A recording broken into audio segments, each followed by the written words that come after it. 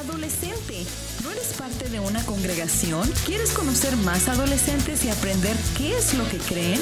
Acompáñanos todos los viernes a las 6:30 de la tarde en persona en el 13231 East Mississippi Avenue y a través de Zoom.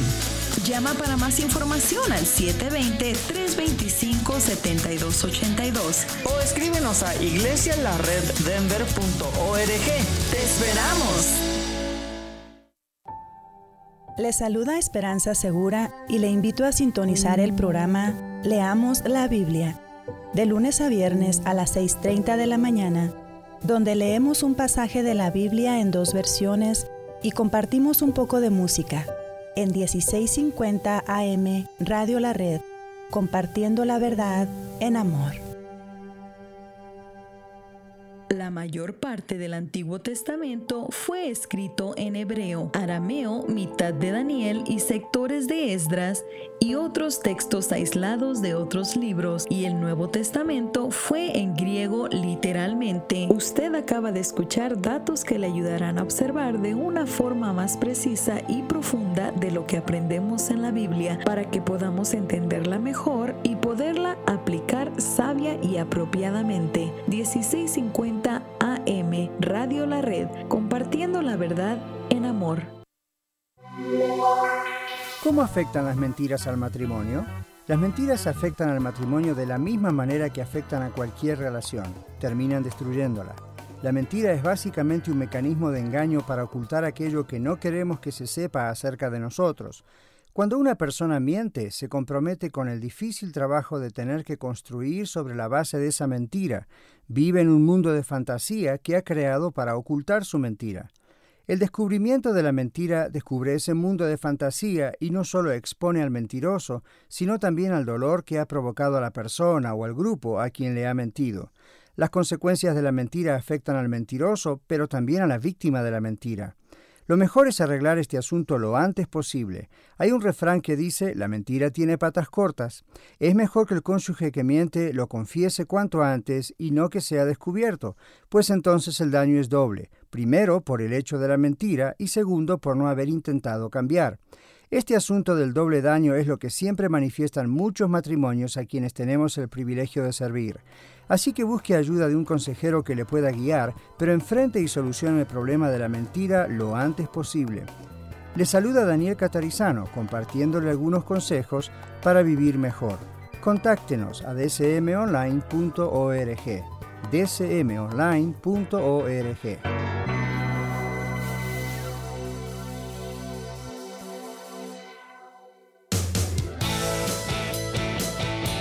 A continuación, los jóvenes de la red.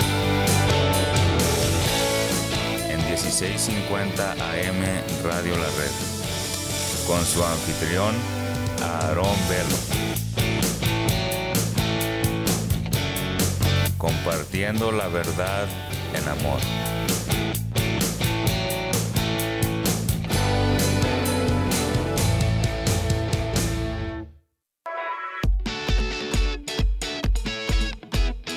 Hola, ¿qué tal? ¿Cómo estás? Dios te bendiga. Como siempre, es un gran placer el estar aquí con cada uno de ustedes.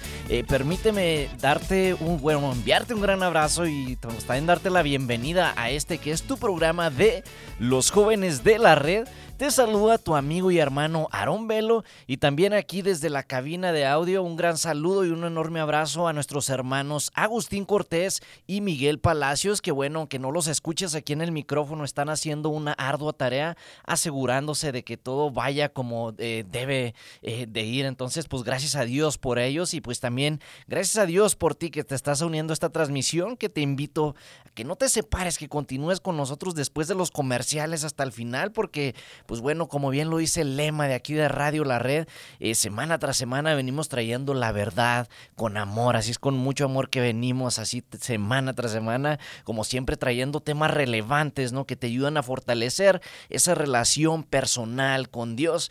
Pero antes que nada, como siempre, déjame hacerte la invitación a que vayas ahí a www.radiolared.net, que visites el website y tú puedes encontrar la sección de podcast, y pues que básicamente son las grabaciones, ¿no? De los programas programas que hemos grabado con anterioridad, o también si no lo has hecho aún, que descargues la aplicación de Radio La Red ahí en tu tienda de aplicaciones, ya sea que tú tengas iPhone o Android. Bueno, ahí tú lo puedes encontrar simplemente bajo el nombre de Iglesia La Red, y de esta manera tú puedes escuchar la radio desde donde sea que tú estés a la hora que tú quieras, y bueno, sin interrupciones ni nada, ¿no? Así, entonces pues ahí está esto que pues es de gran ayuda. Pero bueno, el día de hoy, joven, pues estoy muy complacido como siempre de estar aquí, pero vamos a comenzar una serie que pues bueno, nos va a llevar varias semanas, a decir verdad, pero que es de un tema de suma importancia, esto que se le conoce como el Sermón del Monte. El Sermón del Monte, ¿no? Que pienso que alguna vez has escuchado hablar de esto. Y bueno, este Sermón del Monte es el sermón más famoso de Jesús, o inclusive me atrevería a decir que el más famoso sermón dado por cualquier persona en la historia de la humanidad. Ahora, tristemente, aún y que este sea el sermón más famoso de Jesús, a pesar de esto, de que como te menciono es el sermón más famoso, también es posiblemente el menos entendido y ciertamente el menos obedecido. Entonces, por eso es que vamos a estar estudiando así versículo por versículo qué es lo que dice este sermón, a qué se refiere.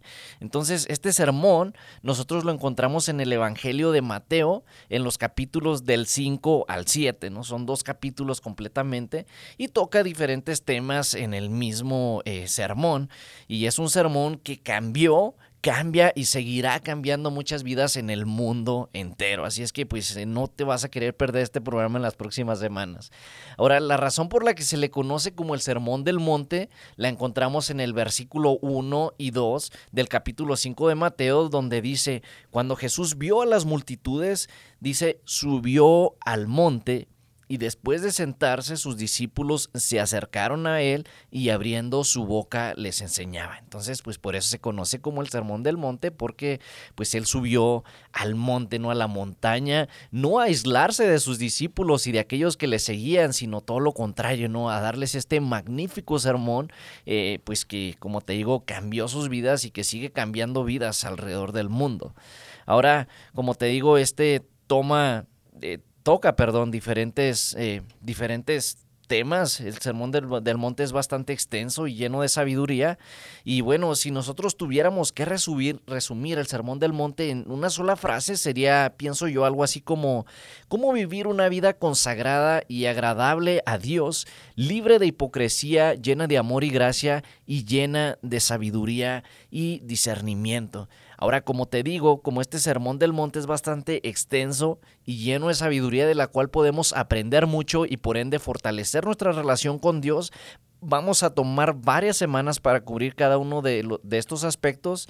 Pero bueno, por el día de hoy nosotros comenzaremos con el primer tema que se toca aquí en este sermón y que básicamente se le conoce como las bienaventuranzas. No vamos a estar hablando de las bienaventuranzas de las cuales se hablan aquí, para lo que te invito que vayas ahí en tu Biblia. Si es que tienes oportunidad o si vas manejando, bueno, pues simplemente pon atención a qué es lo que dice Mateo capítulo 5 versículos del 1 al 12 y dice de la siguiente manera: cuando Jesús vio a las multitudes, subió al monte y después de sentarse, sus discípulos se acercaron a él y abriendo su boca les enseñaba diciendo: bienaventurados los pobres en espíritu, pues de ellos es el reino de los cielos. Bienaventurados los que lloran, pues ellos serán consolados. Bienaventurados los humildes, pues ellos heredarán la tierra. Bienaventurados los que tienen hambre y sed de justicia, pues ellos serán saciados.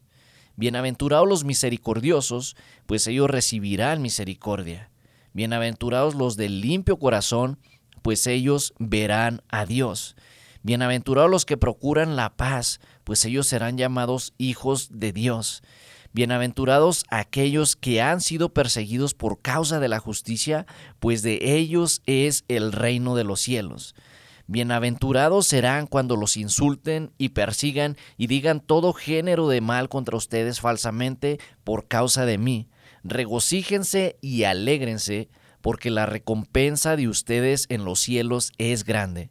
Porque así persiguieron a los profetas que fueron antes que ustedes. Entonces esto es lo que dice Mateo capítulo 5 versículos del 1 al 12 y como te digo, a veces muchas personas han leído este pasaje pero en realidad no lo comprenden. Ahora el Sermón del Monte empieza con estas aventuranzas que son básicamente 8 declaraciones que comienzan con la palabra bienaventurados.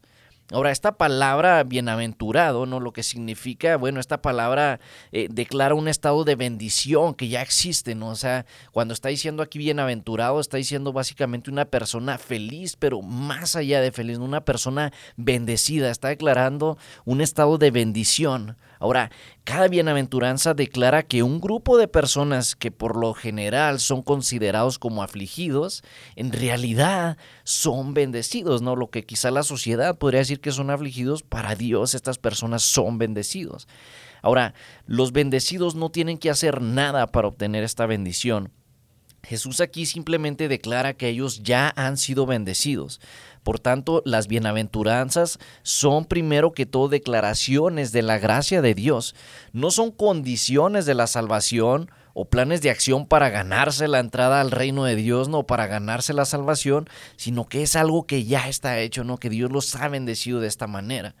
Los que pertenecen a los grupos de los bienaventurados o de los bendecidos, ¿verdad? Que esta expresión que vemos aquí, ellos experimentan la gracia de Dios, ya que el reino de los cielos se ha acercado. Mira, un claro ejemplo de esto nosotros lo podemos ver en la segunda bienaventuranza, ahí en el versículo 4 que leímos, donde dice esto, dice, bienaventurados los que lloran. Ahora, por lo general, las personas no creen que llorar sea una bendición, porque bueno, es algo doloroso. Mas, sin embargo, con la venida del reino de los cielos, el llanto se convierte en una bendición porque los que lloran, dice allí, serán consolados. O sea, la implicación aquí es que Dios mismo será quien los consuele. La aflicción del llanto se convierte en la bendición de una relación profunda con Dios.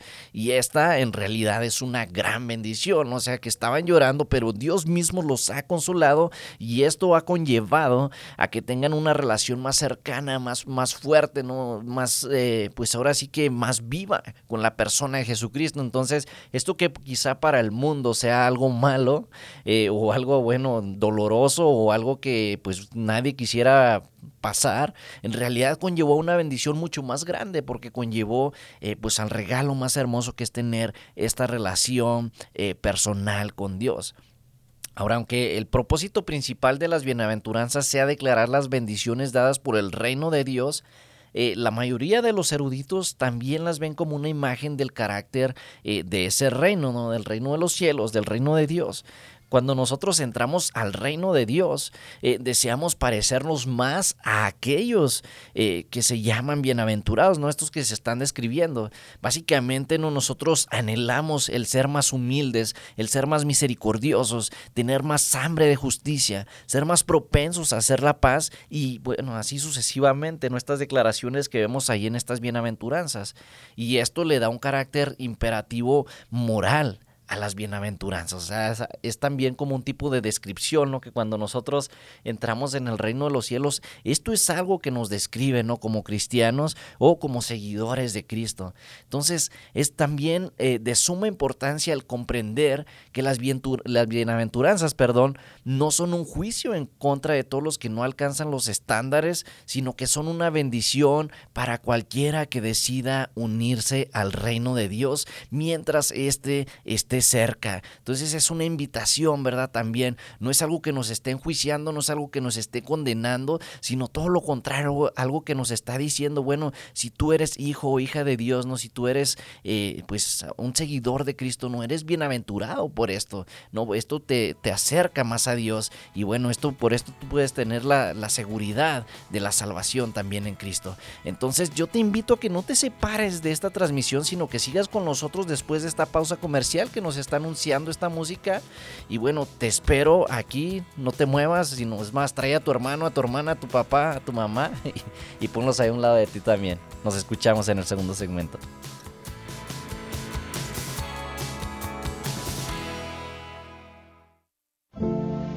Parker, Jesús se interesa por ti. 1650 AM, Radio La Red, compartiendo la verdad en amor. Red Evangélica de Denver, Iglesia La Red. Somos una iglesia multicongregacional que Dios está formando. Nos reunimos durante los servicios de fin de semana para adorar a Dios y estudiar su palabra. Si usted aún no pertenece a una iglesia local, sería un honor conocerle. En Denver nos reunimos todos los domingos a las 6 de la tarde en el 5001 de Umatilla Street. Para más información, visítenos en el internet a iglesialareddenver.org. iglesialareddenver.org. ¡Le esperamos!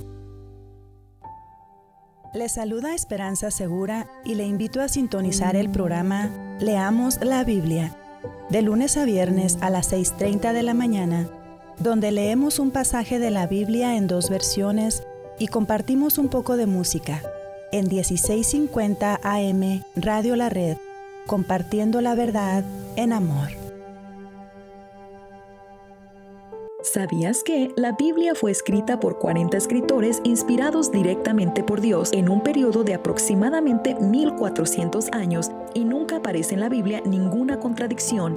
Usted acaba de escuchar datos que le ayudarán a observar de una forma más precisa y profunda de lo que aprendemos en la Biblia para que podamos entenderla mejor y poderla aplicar sabia y apropiadamente. 1650 AM Radio La Red, compartiendo la verdad en amor. MP Towing se pone a sus órdenes con servicios de remolque. Llámenos hoy mismo. ¿Tiene un vehículo que ya no necesita? Llámenos hoy. Miguel Palacios de MP Towing le atiende en su idioma y con mucho gusto. 720-410-1453. 720-410-1453. Les saluda Carlos Ruiz, anfitrión del programa La Red Aurora, y les invito a sintonizarnos todos los lunes a las 8 de la mañana y a las 3:30 de la tarde. Compartimos series y mensajes edificantes de la palabra de Dios que le ayudarán en su relación con Él y a conocerlo mucho más. Sintonícenos a través de esta su estación 1650 AM Radio La Red, compartiendo la verdad en amor.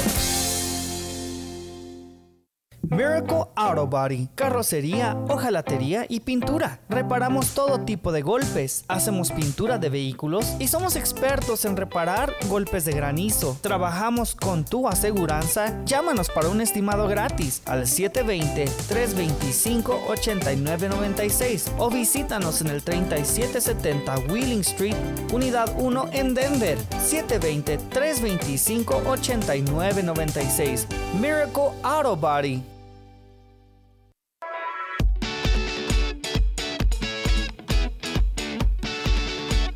Bienvenidos de regreso a tu programa de los jóvenes de la red.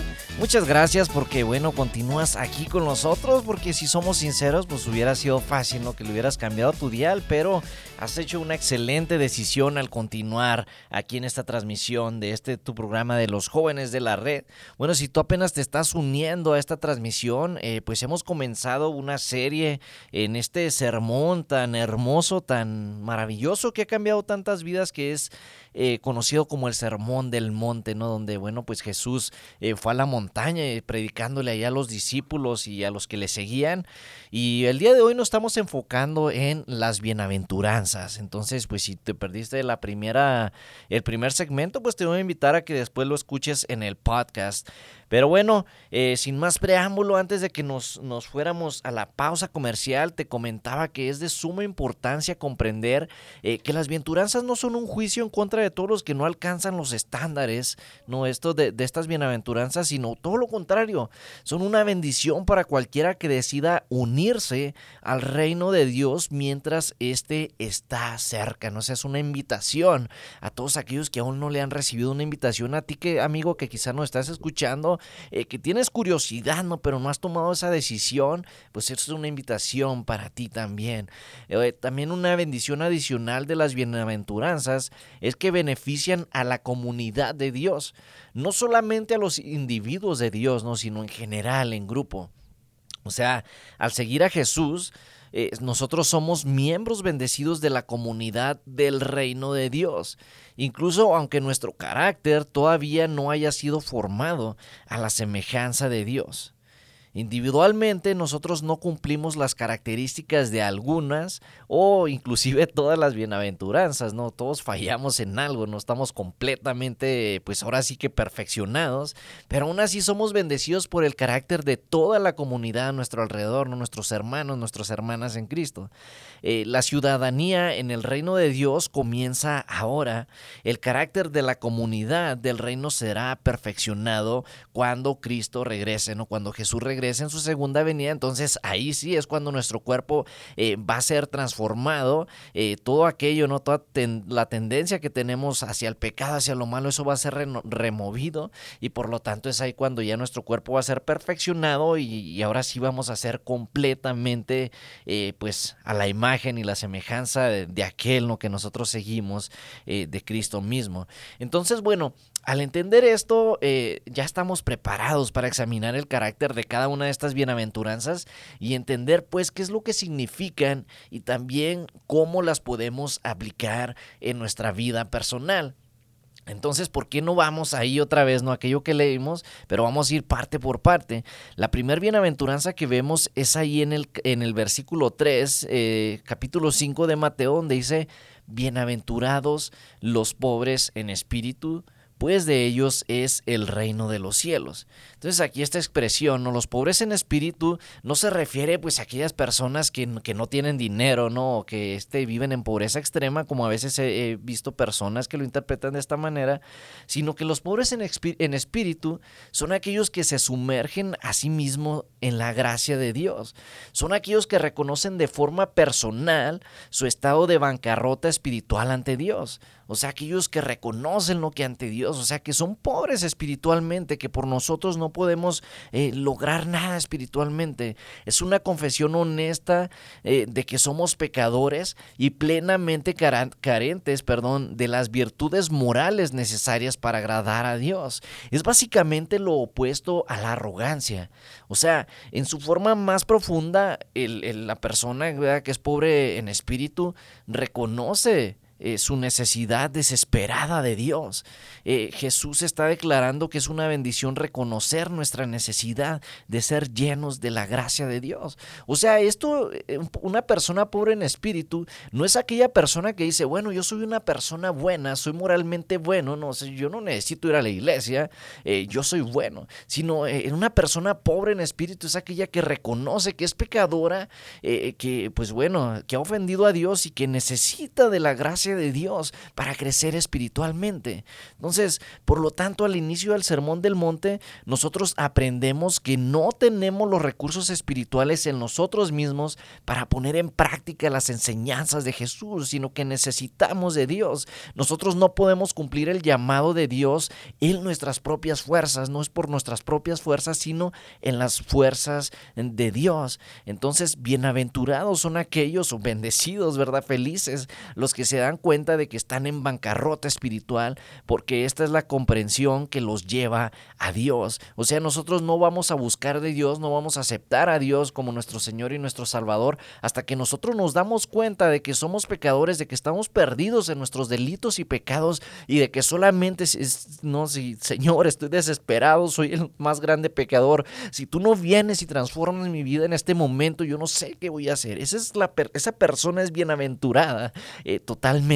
Bienaventurados se dan cuenta los que están en bancarrota espiritual, porque bueno, esta comprensión o esta sabiduría es lo que los va a llevar a Dios. Ellos saben que para alcanzar el propósito para el que fueron creados, o sea, lo que deben ser y hacer, ¿no?, para la gloria y la honra de Dios, necesitan la ayuda del Señor, necesitan a Jesús. Entonces, gran parte del resto del sermón, de este Sermón del Monte, destruye una idea con la que nosotros nos hemos engañado a nosotros mismos como sociedad y como seres humanos en general, y esto es de que somos capaces de obtener un estado de bienaventuranza por nuestra cuenta propia, o sea, personas, ¿no?, que creen que pueden ganarse al cielo por medio de las obras. No, solamente a través de Dios, y aquí lo vemos, ¿no? O sea, totalmente nuestro Señor Jesucristo está destruyendo esta idea de entrada ahí. El sermón busca producir en nosotros una pobreza genuina de espíritu, entonces desde ahí está entrando. Simplemente como manera de comentario, todo esto está unido, joven, o persona que me está escuchando, aunque quizá no sea tan joven. Todo esto no nos conlleva, es un punto que están conectados unos al otro. A veces nos gusta agarrar de este sermón del monte, ¿no? Por ejemplo, ahí donde dice, no juzgarás, ¿no? Así partes que nos gustan por ahí, por acá, pero todo esto está conectado. Entonces, por eso es de suma importancia comprender qué es lo que dice versículo tras versículo. Pero bueno, la segunda nos dice, bienaventurados los que lloran, porque ellos recibirán consolación. Esto está en el versículo 4. Entonces aquí en la primera parte de este versículo vemos que dice bienaventurados los que lloran. La gramática antigua griega aquí indica un tiempo pasado de llanto. Jesús no habla del dolor casual por consecuencias de nuestro pecado, sino que habla de un dolor profundo ante Dios sobre nuestro pecado, sobre nuestro estado caído, ¿no?, de pecado. Ahora aquí la palabra griega que se utilizó para llorar es la palabra más fuerte que podemos encontrar, ¿no? La palabra más fuerte usada para llorar en el lenguaje griego. Es básicamente la palabra que se usa para llorar por los muertos, ¿no? Por el lamento apasionado por aquella persona que fue amada, ¿no? Por ejemplo, cuando a una persona que tú amas profundamente o tu perrito, no sé, ¿no?, tu mascota y que se muere, ¿no? O tu abuelito, abuelita, tu papá, algún hermano, el lamento es unbearable, ¿no? Es algo que no puedes, no se puede conllevar con las propias fuerzas de uno. Este es el tipo de lamento, ¿no?, de lloro al cual está expresando la Biblia aquí en este versículo. El llanto es por la condición baja y necesitada del individuo y la sociedad, pero con la conciencia de que son necesitados y bajo la causa del pecado, ¿no? O sea, causa del pecado.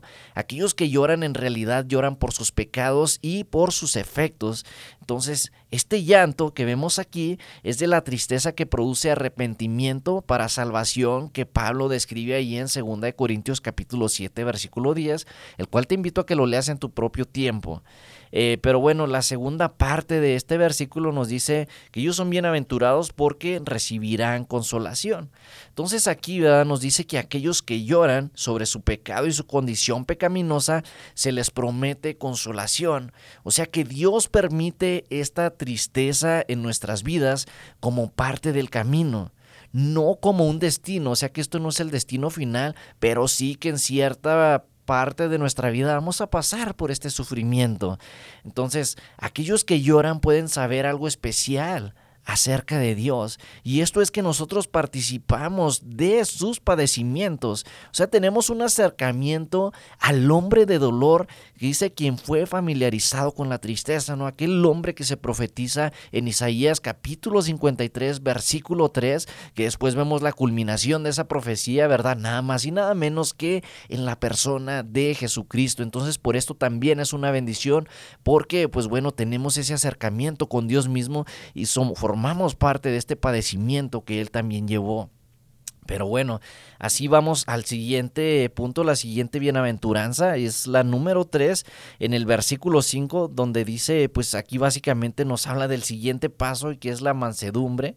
Dice, bienaventurados los mansos, porque ellos recibirán la tierra por heredad. En Mateo capítulo 5, versículo 5 dice, bienaventurados los mansos. Entonces, es posible traducir esta palabra del griego praus, o manso, solamente con una palabra, es imposible. Tiene la idea de un balance propio entre enojo e indiferencia, de una personalidad poderosa, controlada propiamente, y de humildad. Entonces, en el vocabulario del lenguaje griego, la persona mansa no era pasiva o manejada fácilmente, sino que la idea principal por detrás de esta palabra es como una fuerza bajo control, ¿no? Imagínate uno de estos caballos grandes y fuertes, ¿no? Estos árabes que pues bueno, corren muy rápido. Imagínate una viejita, ¿no? Manejándolo ahí en un carruaje. Ese es un caballo manso. O sea, si ese caballo se desbordara, fácilmente se lleva al carruaje y a la viejita, pero como es manso, esto es lo que nos está hablando aquí, no un poder bajo control. Entonces el manso es quien puede estar enojado, pero restringirse de la ira, en obediencia a la voluntad de Dios, y no estará enojado a menos de que pueda estar enojado y no pecar, ¿no? Como nos dice la palabra de Dios. Y bueno, también el no ser provocado fácilmente por otros. El ser manso significa demostrar disposición de someterse y trabajar bajo autoridad apropiada. También es una disposición a pasar por alto los derechos y los privilegios de uno mismo. Una cosa es el aceptar mi propia bancarrota espiritual, pero bueno, entonces, ¿qué uno cuando alguien reconoce esto por ti? Entonces, el ser manso es de suma importancia. Pero bueno, esta música nos anuncia que nos tenemos que despedir por el día de hoy. Te invito a que no te pierdas el próximo programa en el cual continuaremos hablando de estas bienaventuranzas. Dios te bendiga, que tengas una excelente semana. Hasta la próxima.